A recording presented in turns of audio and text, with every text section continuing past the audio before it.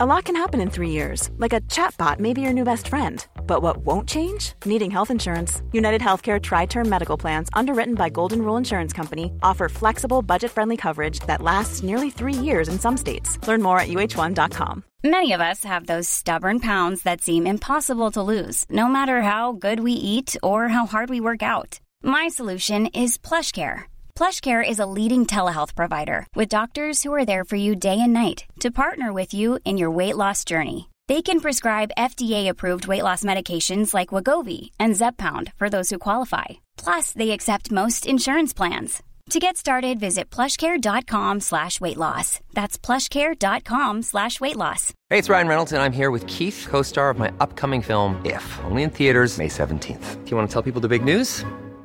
All right, I'll do it. Sign up now and you'll get unlimited for $15 a month and 6 months of Paramount Plus Essential Plan on us. MintMobile.com/switch. Upfront payment of $45 equivalent to $15 per month. Unlimited over 40 gigabytes per month. Face lower speeds. Videos at 480p. Active Mint customers by 531.24 get 6 months of Paramount Plus Essential Plan. Auto renews after 6 months. Offer ends May 31st, 2024. Separate Paramount Plus registration required. Terms and conditions apply if rated PG.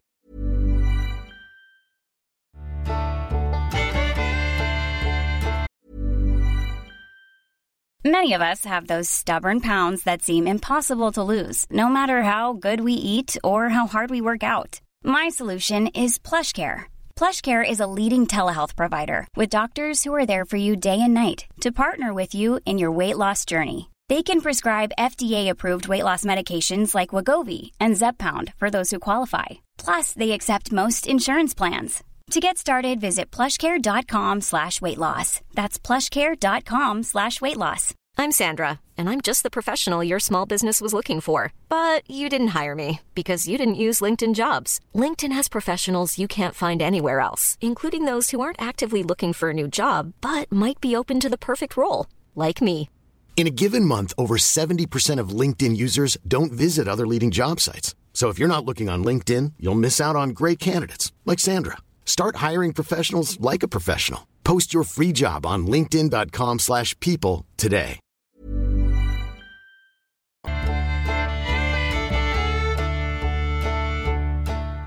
My friend and I were excited to go hunting on Gowdyville Road, just over the top of Gowdyville Mountain.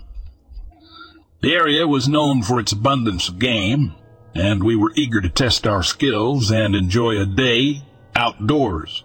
As we trekked deeper into the woods, the sound of leaves crunching beneath our feet filled the air. I was following closely behind my friend, keeping an eye out for any signs of movement in the trees. Suddenly, my friend stopped so abruptly that I accidentally hit him in the back with my rifle. Startled, I asked him what was wrong. "Look at this," he whispered, pointing to the ground. In the soft mud, we found several large tracks, each measuring about 16 inches long. They were unlike anything we had ever seen before. The tracks appeared to have been made by a large bipedal creature, leaving us both feeling a mix of excitement and fear. We cautiously followed the tracks, trying to determine where they might lead. As we continued along the path, we couldn't help but discuss the possibility that these tracks belonged to the legendary Bigfoot. We knew that the area was home to many stories of sightings and encounters, but neither of us had ever expected to find such compelling evidence ourselves. After tracking the mysterious prints for what felt like hours, we eventually lost the trail. The tracks seemed to vanish as suddenly as they had appeared, leaving us with more questions than answers. We returned to our campsite, still buzzing with adrenaline from our discovery. That night, as we sat around the campfire, we couldn't stop talking about the tracks we had found earlier. We debated whether we should report our find or keep it to ourselves, fearing that others might not believe our story. In the end, we decided to share our experience with a few trusted friends and family members, hoping that our discovery would add to the growing body of evidence surrounding the existence of Bigfoot. Though we never found any further proof of the creature during our hunting trips, the memory of that day on Gowdyville Mountain would stay with us forever, serving as a constant reminder of the mysteries that still lie hidden in the wilderness.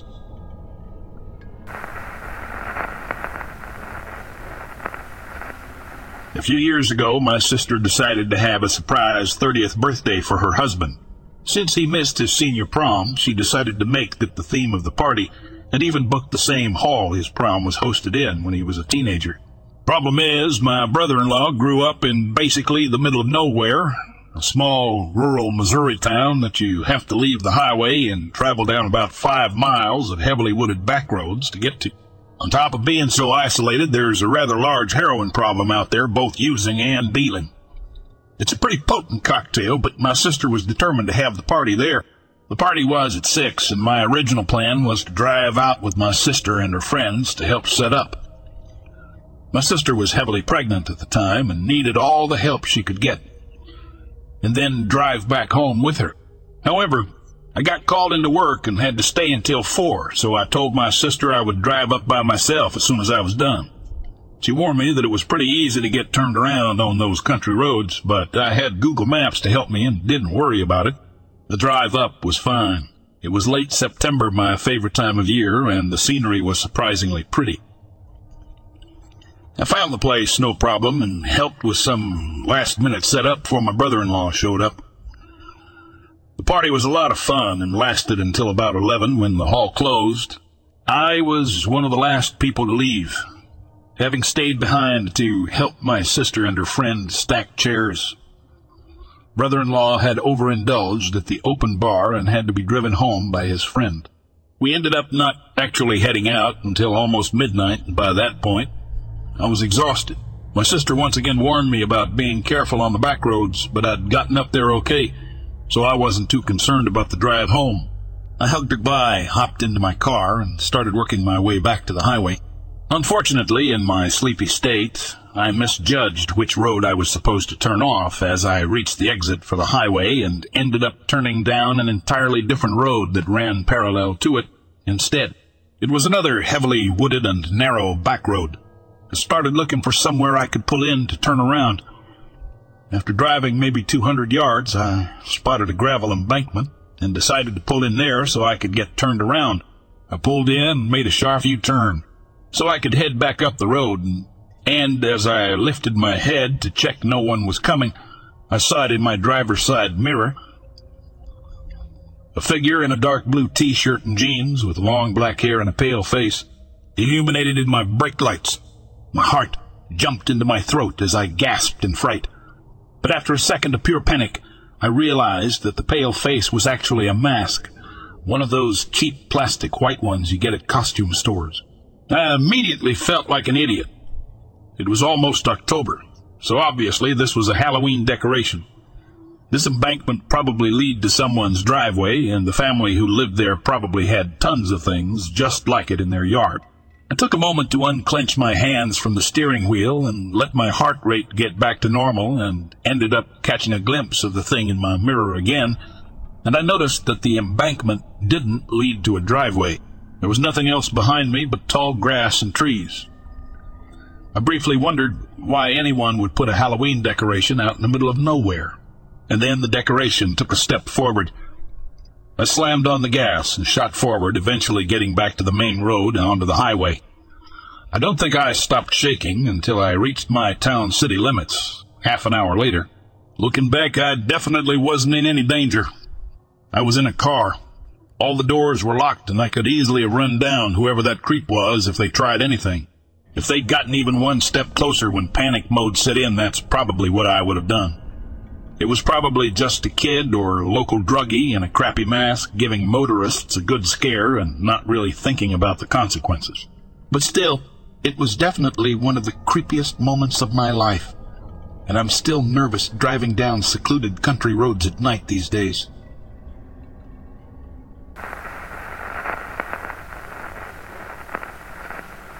I'd always been drawn to stories that defied explanation, but little did I know that my journalistic curiosity would lead me into a world of intrigue and mystery. As a newsman in West Virginia, I found myself venturing into Braxton County, where an unusual incident had unfolded. News had spread of an airplane crash in the area, piquing my interest. I made my way to the site, hoping to uncover the truth behind the peculiar event. As I arrived, a sense of tension hung in the air, and I could see a small crowd gathered around the wreckage. Approaching the scene, I noticed a man standing nearby, clad in a suit that seemed out of place for the rural surroundings. His appearance caught my attention. High cheekbones, slant eyes, and dark skin that hinted at a foreign origin. Intrigued, I approached him, hoping he could shed some light on the situation. With a calm demeanor, he assured me that no one had been hurt in the crash and that no crime had been committed. His words perplexed me. How could such an incident occur without any consequences or investigation? Something didn't add up. Curiosity getting the better of me, I noticed a small metallic object lying on the ground near the wreckage. It seemed insignificant, almost like a trinket or a toy. Without thinking much of it, I picked it up and slipped it into my pocket. Perhaps it could serve as a clue in unraveling the truth. As night fell and the world around me grew quiet, I found myself restless at home. The events of the day lingered in my mind, the unanswered questions gnawing at my insatiable curiosity. It was around 3 a.m. when a sudden knock on my door shattered the silence, jolting me from my thoughts. Opening the door cautiously, I was taken aback to find an army officer standing before me. His appearance mirrored that of the man at the crash site, the same high cheekbones, slant eyes, and dark skin. It was as if they were cut from the same cloth.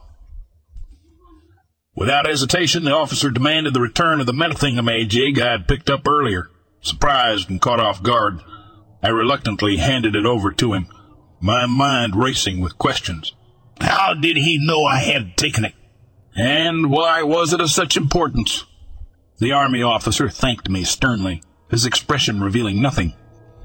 With the object back in his possession, he turned and left, disappearing into the night as mysteriously as he had appeared. Left standing in my doorway, I couldn't help but wonder what secrets this strange artifact held.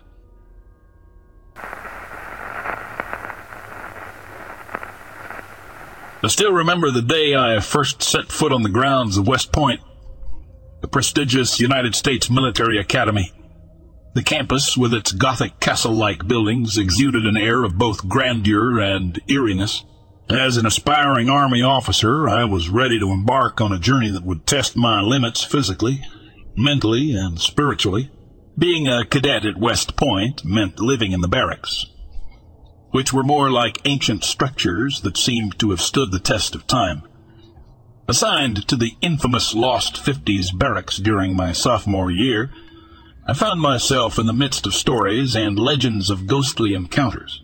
It was said that the spirits of fallen soldiers roamed the halls, their presence felt by those who dared to stay up late, studying or succumb to sleep deprivation. As an engineering student, my days were filled with demanding classes and rigorous training. Sleep became a luxury I could rarely afford, and the constant exhaustion blurred the line between reality and imagination. The creaking floors, the mysterious noises, and the occasional slamming of doors all became part of the background noise in my sleep-deprived existence. I shrugged it off, convinced that even the ghosts would have to wait their turn if they wanted to haunt me.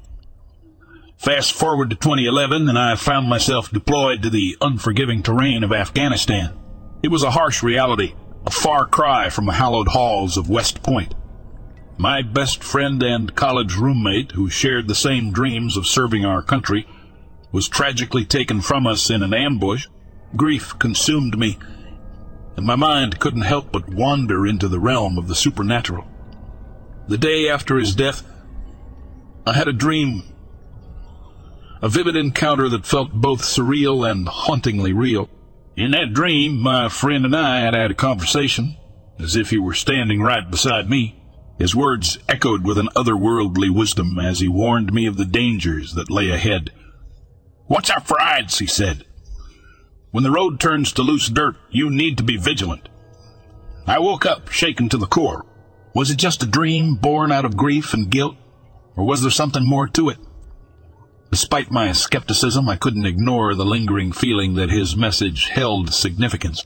With a heavy heart and a newfound sense of caution, I prepared for another routine convoy security mission.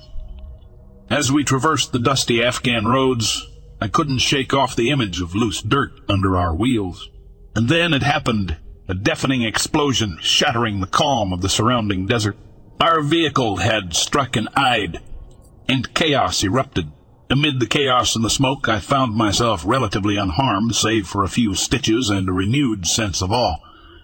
The dream, my friend's warning, had come true. It was as if he had guided me through the darkness, protecting me from the very dangers that took his life. In the aftermath of that fateful day, I couldn't help but reflect on the mysteries of life and death and the thin veil that separates them. The lost 50s barracks, with its alleged hauntings, seemed to hold a deeper meaning now. Perhaps the spirits of those who had gone before us were not mere tales or figments of imagination, but guardians watching over us in ways we could never fully comprehend. My Army career continued, forever marked by the memory of my fallen friend and the unexplained events that unfolded. Life taught me that there are forces beyond our understanding, and sometimes the supernatural intertwines with our reality in ways we can only begin to fathom. And so I walked on with a newfound respect for the mysteries that lie beneath the surface, ever vigilant and ready to face whatever may come.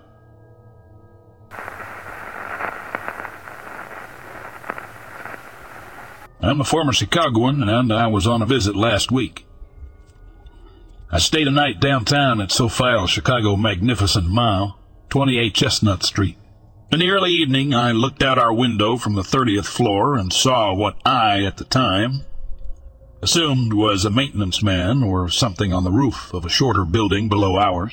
But it moved too fluidly and disappeared too quickly for a man.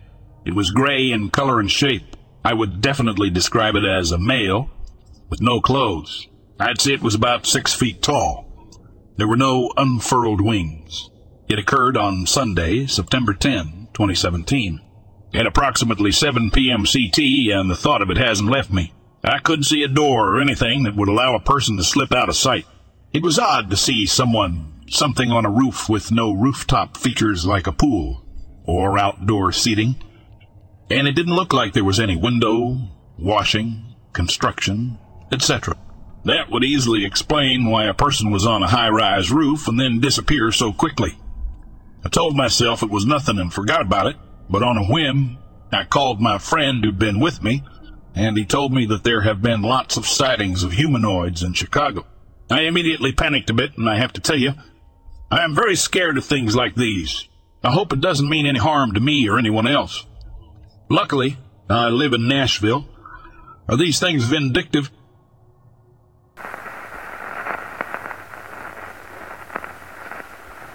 In the Idaho forest, my son Samuel and I had an interesting experience in the summer of 2010 that made me a believer. I had just returned from Iraq a few months earlier, having served 2 tours in the United States Army. I was pretty confident in my abilities and the capabilities of my weapons.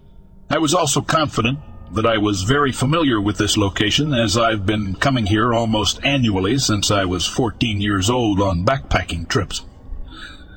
It was still a little too early to go backpacking, as there was still a lot of snow that had not yet melted.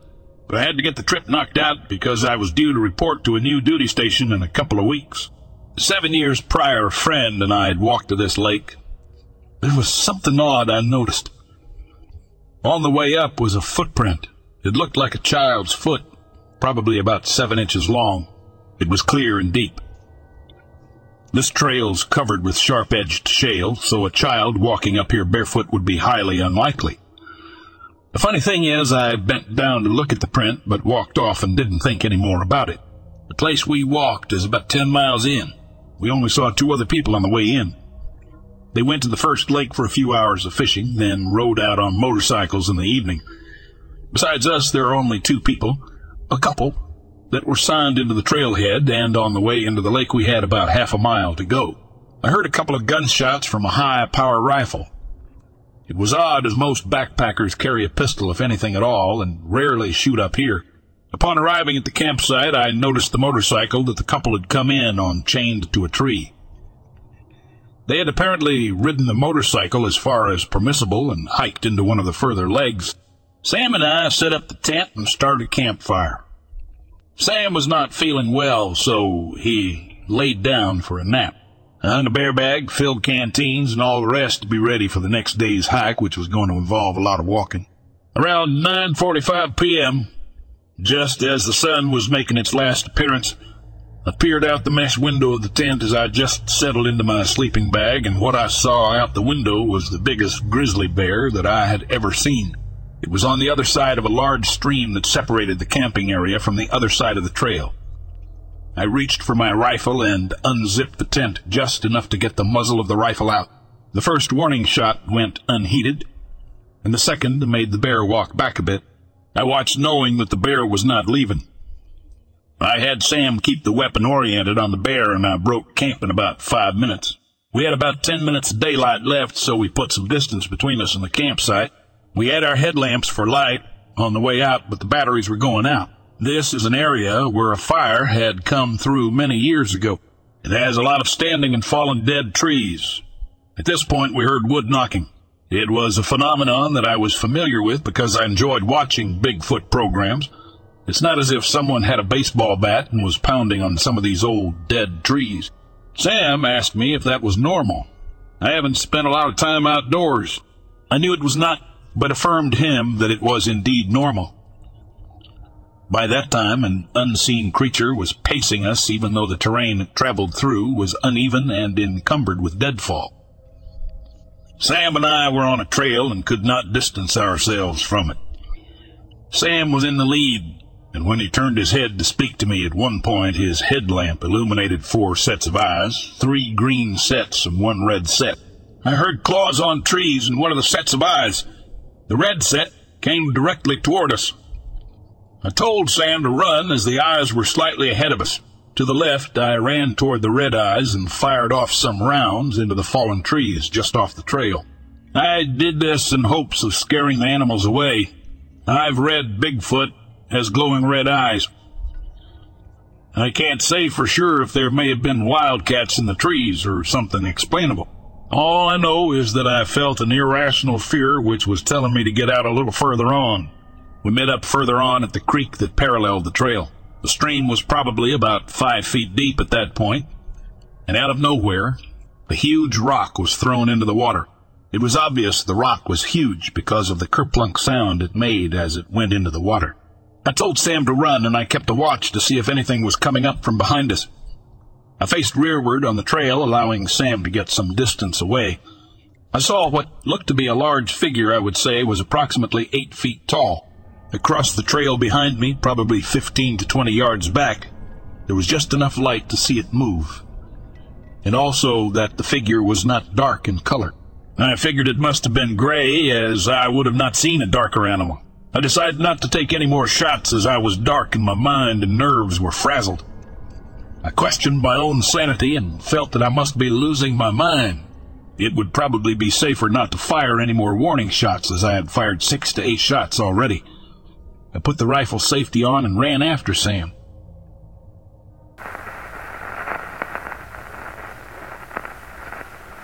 Among the passengers the other night bound for New York from the west on the Day Express was a wild man who occupied a seat in smoking car number 153. He was accompanied by James Harvey and Raymond Boyd, his captors, both of whom belong in Paducah, Kentucky. They had 3 second-class tickets to New York, which privileged them with 3 seats in the smoking car of any first-class train. When the Day Express arrived at the Broad Street station at 8 o'clock, James Harvey ran down the platform into the restaurant and purchased a box of sardines and some sandwiches for the wild man's supper. His companion remained in charge of the wild man. The wild man was dressed in a citizen's dress and wore big cloth shoes. His hair reaches nearly to his waist and falls over his shoulders, completely covering his back. His beard is long and thick, while his eyebrows are much heavier than those of an ordinary human being. There is nothing imbecilic in the wild man's manners or actions. He cannot talk and seldom makes any sound except a low growl. Like a leopard, his actions are as much like those of the hyena of the zoological garden. Raymond Boyd, who seemed to have perfect control over the wild man, said his body is covered with coarse brown hair as thick as the hair on a horse's hide. The palms of his hands looked like the paws of a bear, and his fingernails, which were over an inch long, resembled the claws of an eagle. He was first seen in Paducah County 13 years ago and was known as Mum the Hermit, because whenever anyone accosted him, all he would say was "Mum's the word," He lived in an old pine hut in the woods for about 5 years and was seldom seen by anyone. Finally, he abandoned the hut and took up his abode in a cave under a ledge of rocks known as Lizard Rock. A little over 6 years ago, 2 or 3 citizens of Paducah County, while out hunting, saw him running into his cave without a stitch of clothing on him. 3 years ago, it was discovered that a thick coat of hair had grown all over his body. Boyd and Harvey built a man trap for him, and it took over 3 days before he entered it. He was not afraid of any bird or beast of prey, but ran terrified away from any human being who approached him. It took 2 days to accustom the man, beast, to their presence. The tinkle of a small dinner bell they used had great influence over him. He watched the bell intently, but would not touch it. Some time ago, a farmer missed a calf and 2 sheep which had strayed off. They were tracked to Mum's cave here. All trace of them was lost, and it was supposed that he devoured them in his cave, which he'd occupied for the last 7 or 8 years. Boyd and Harvey found the skeletons of small animals and the skins of over 50 snakes. Some of the skins belonged to the most venomous species of reptiles. The floor of the cave was alive with red and green lizards, and hundreds of toads hopped about. The wild man ate the box of sardines voraciously, and the 2 sandwiches, which were handed him, were greedily pulled apart. He ate the ham and threw the bread away. Whenever a train passed on the opposite track, he crouched down in the corner of the seat terror, stricken. After the train passed, he would put his hand to his ear and listen with a look of animal cunning stealing out of his restless eyes like a panther about to pounce on its prey. Every time the engineer blew the whistle, the wild man would grab the back of the seat in front of him with both hands and hold on until the whistle ceased blowing. Boyd had a little tin music box which he manipulated with a crank. The tune that it played was empty as the cradle, and it was ground again and again to the great satisfaction of the ex-hermit, who sat and looked at it silently but would not touch it. When conductor Harry Smith took out his glistening nickel-plated punch to cancel the tickets, the wild man watched the punch intently until he heard it snap. Then he got down in the corner of the car and sat fairly shivering with fear and set up a low howl, supposing evidently that conductor Smith was about to wing him.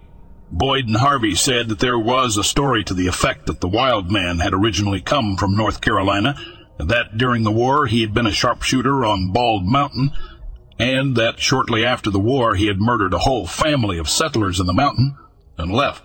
Both Boyd and Harvey appear like shrewd fellows, and they expect to make a fortune out of their prize.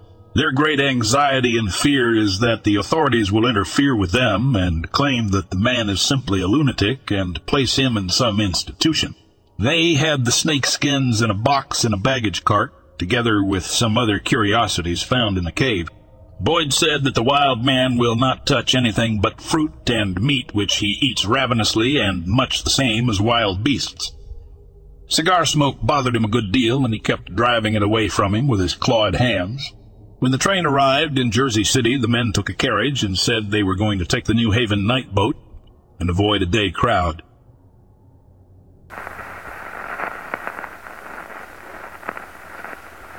I was in middle school in my gym class, and we were told we would go outside on the field today. It was the end of the year, so our gym class had finished the whole curriculum for the year. We had a choice of playing football, soccer, 4, square, or just walking around the field talking with friends. Me and my friend, for the sake of privacy, I will call her Jessie. We picked walking. Only about 20 other kids out of about 80 picked walking, me and Jessie being 2 of them. We were walking around as normal, and on 2 of the sides of the field it is just woods for miles back. We live in northern New Jersey and Appalachia, so we knew what lurked in those woods. We were taught what to do at a very young age. Unlike many of my supernatural encounters, this one I had a friend by my side. Me and Jessie had been friends all year, so we had gotten to know each other pretty well, and me and her were obsessed with talking about Appalachia folklore and supernatural creatures, so we knew what signs to look for. Anyways, we were walking as normal, and then by the 3rd time around the field on the woods side, we started hearing the leaves crunching. At first we thought it must have been a deer or maybe a fox. We never thought it would be more than that, but it was where the woods cuts off, there's a hill. Not very tall, but still a hill. So we started hearing birds chirping, but they didn't sound right. It sounded like a computer was trying to make birds sound, but just wasn't getting the sound right. We were now a little confused and mildly disturbed, but we just kept walking. The gym period is 50 minutes, so we had at least another 30 minutes left. We sucked it up and kept on walking. But when we went by the woods again, we heard the bird again, but this time louder and more demanding kind of. Me and Jesse then were skeptical about this whole situation, but we just kept walking. Then about 20 seconds later, we heard footsteps in the woods again, this time much closer and faster. Now, when you're in Appalachia and a supernatural creature is stalking you, the best thing to do is to walk fast away, but not too fast. But we panicked and ended up running. They didn't catch us when we ran, so we got less worried and kept walking. We didn't want to tell other students or the teachers, since they obviously wouldn't believe us.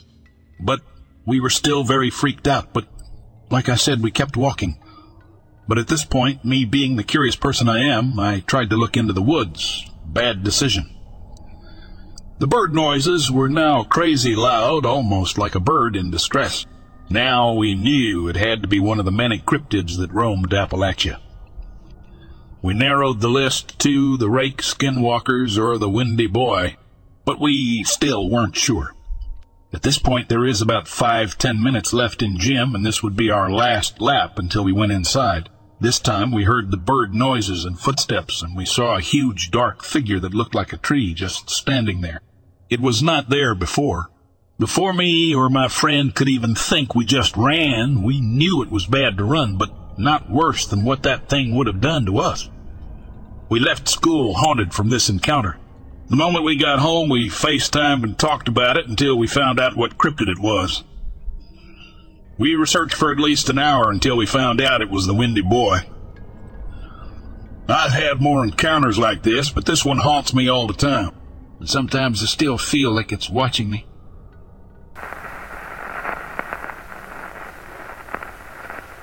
Early autumn 1996, and I had just returned from a tour of the Falklands Islands with the RAF. Through a sequence of events involving my trade being civilianized by the United Kingdom Ministry of Defense, I knew in advance that I was being discharged almost as soon as we got back to the United Kingdom, despite only serving 2 years. I still lived with my parents, male 20, but they had left the day before on holiday. Important later, I got unpacked, made a couple of calls, and head straight out to see friends for the evening. We go to a quiz night, and all the teams end up swapping papers for marking purposes, school style, except us. Somehow we've still got our own answers. We proceed to improve our answers as the quizmaster goes through them, and surprise, surprise, we win. The prize is a bottle of white wine. Also important later, none of us touched the stuff, and I'm driving anyway, but the whole silly cheating nonsense was funny. End of the night, I drive home, and remember the security alarm was still set the way previous owners had it. You had to go round the back to enter and get the 45-second window to turn off the alarm. Front door would just wake up the neighbors with alarm noise. I head around the back, and I'm fiddling for my door key in the dark garden when I realize something is up. There's no reflection in the window. It takes me a second to realize there is no window. Not smashed. Just not there. I spin round expecting someone behind me in the dark, but I'm alone. I become acutely aware of the winnings from the quiz night. A nice heavy weight in my hand, and I turn it over in my hand to use it like a club. I spot the window laying in the grass. It's a standard white UPVC double glazing pane in its frame. So the whole piece that moves when you open the window has been removed. No mess, no damage. The careful placing of the window on the wet grass also means no fingerprints, so I'm not reassured by the apparently professional approach. I turn back to the door and consider my next move. The door opens into the utility room, then the kitchen. The alarm panel is in the cupboard at the far end of the kitchen. Simple enough, except entering through the window would not have triggered the alarm. On the other hand, leaving the kitchen to enter hallway would trip the PIR sensor. So the intruder, having entered via the window, must be in the kitchen, where the knives are. I psyche myself up, unlock the door, and move quickly inside, fully expecting a fight. No one. The alarm is beeping its countdown quietly because I broke the contact when I entered. I head over and switch it off, but I'm still wired and decide I need to be sure that I'm alone in the house. I proceed to enter every room, switching on lights as I go, ready to club someone with a cheap bottle of Chardonnay. I get to the last room, my parents' bedroom. I open it, light on, and the entire house goes dark. I am so psyched up for a fight, and all my movie geek brain could think was, Ripley, they cut the power. Private Hudson, what do you mean they cut the power? How could they cut the power, man? They are animals. The landline phone still worked just from the tiny voltage on the phone line, and a handset was in the bedroom, so I called the police. Now wait, right where I am. 15 minutes goes by and they arrive. My dad was such a bloody skinflint that he'd never had all the lights on at once, and I'd tripped the fuse.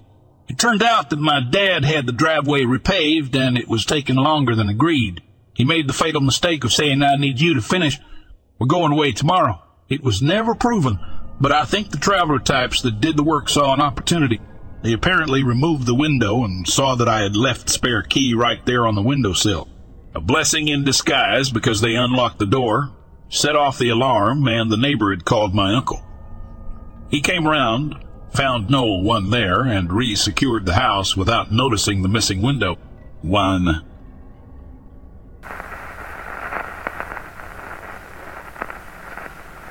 Our 1-year wedding anniversary was April 17, 2000.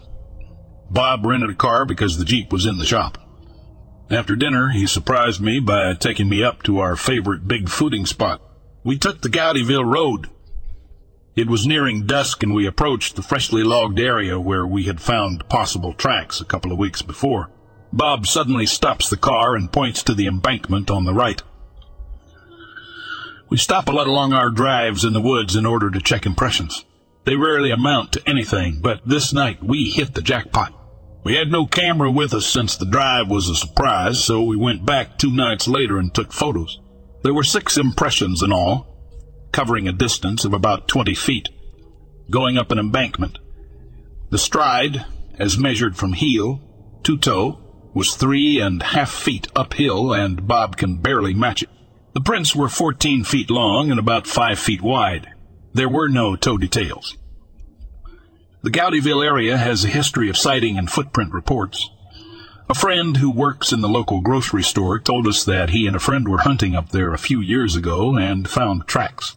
Another friend claims that his mom kept horses just off of the Cottage Grove Lorraine Road, and that she heard screams coming from the Gowdyville area which spooked her horses.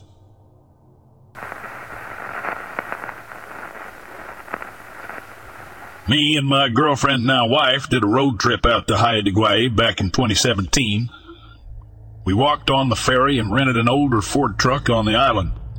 The whole island kinda gave me an eerie feeling, just being in this weird overgrown rainforest environment that I was not used to. Lots of people seemingly squatting on crown land everywhere as well. Anyway, after a day of crabbing, we jumped in the truck and were looking for somewhere to set up a camp. We had been just setting up down old logging roads. We took a turn off the highway onto one and kept following it, thinking we might get a good spot with a view. The trail kept getting narrower and narrower the farther we went. Way the hell back in there, we hit a small clearing with a very narrow trail exiting the back. It seemed like a good spot, and the trail looked like it would lead to a river. There were no tracks into the clearing, so it seemed we would have some privacy. We got out of the truck, and it was just impenetrable regrowth on every side of the clearing, and I was getting that hair standing up on the back of my neck feeling. Kind of a hills have eyes feeling. The sun's going down, and the thick brush accelerated it. We decided to check out the narrow trail down to the river, but I get maybe 5 steps down the trail and glance down, and sitting in the middle of the trail, on top of the grass and soft soil, is a single kid's cat's eye marble. It looked like it could have been dropped moments earlier. Freaked me out for some reason, and we got out of there.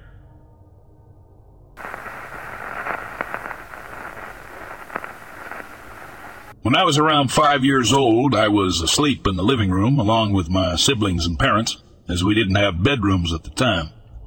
Across the living room was the kitchen. I wake up around 2-3 a.m., look to a huge wooden spoon hanging by the window, the usual. However, there was a large, bright, white, glowing light reflecting, and I got confused. So I went into the kitchen, turned my head to the left, directly in front of the stairs, and there an apparition was.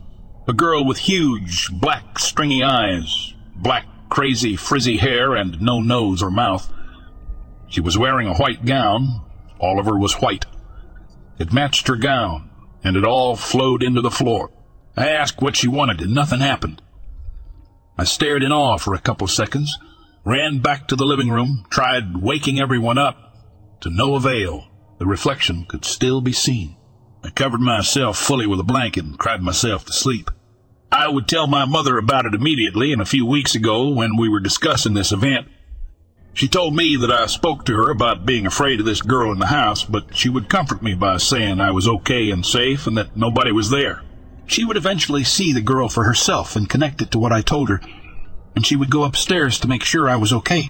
My brother also saw her, but when he saw her, she was sitting on his bed with a polka dot dress, still black eyes and black crazy hair. A few years later, I would see her again. My brothers were jumping on the trampoline with their friend and went inside after I went to join them. I was jumping by myself and looked up at the window above the stairs, and she was looking outside. She looked the same, black, stringy eyes. It was like 10 a.m., and everybody was home, but I was the only one to see it.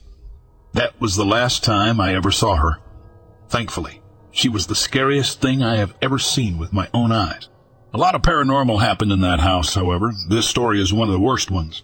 My dad used to have audio of a little girl within the home when he left for work, and before I was even born, I'm the only girl besides my mom. He didn't even mean to capture anything, besides a haunted painting which a camera was pointed at the entire time. The video was around 6-8 hours in length, and the girl didn't start talking until around 2.5 hours in. You could hear her jumping on the bed. That would be my parents' bed, little feet running down the hallway, and a little girl saying, "Daddy, I made it through." Then you heard a low grunt sound right after. I'm not gonna lie, that painting is extremely haunted. You could see it change expression slightly, but noticeably, and feel wetness under the eyes when it looked upset. It's very possible that it opened up some sort of portal. Whenever that painting is hung up, be prepared for the paranormal and strange is all I'm saying. I don't know what happened to that painting for it to become haunted, but it's not a good haunting, that's for sure. My dad claims he got rid of it, but it's a painting of his grandma. I don't know how much to believe that he got rid of it.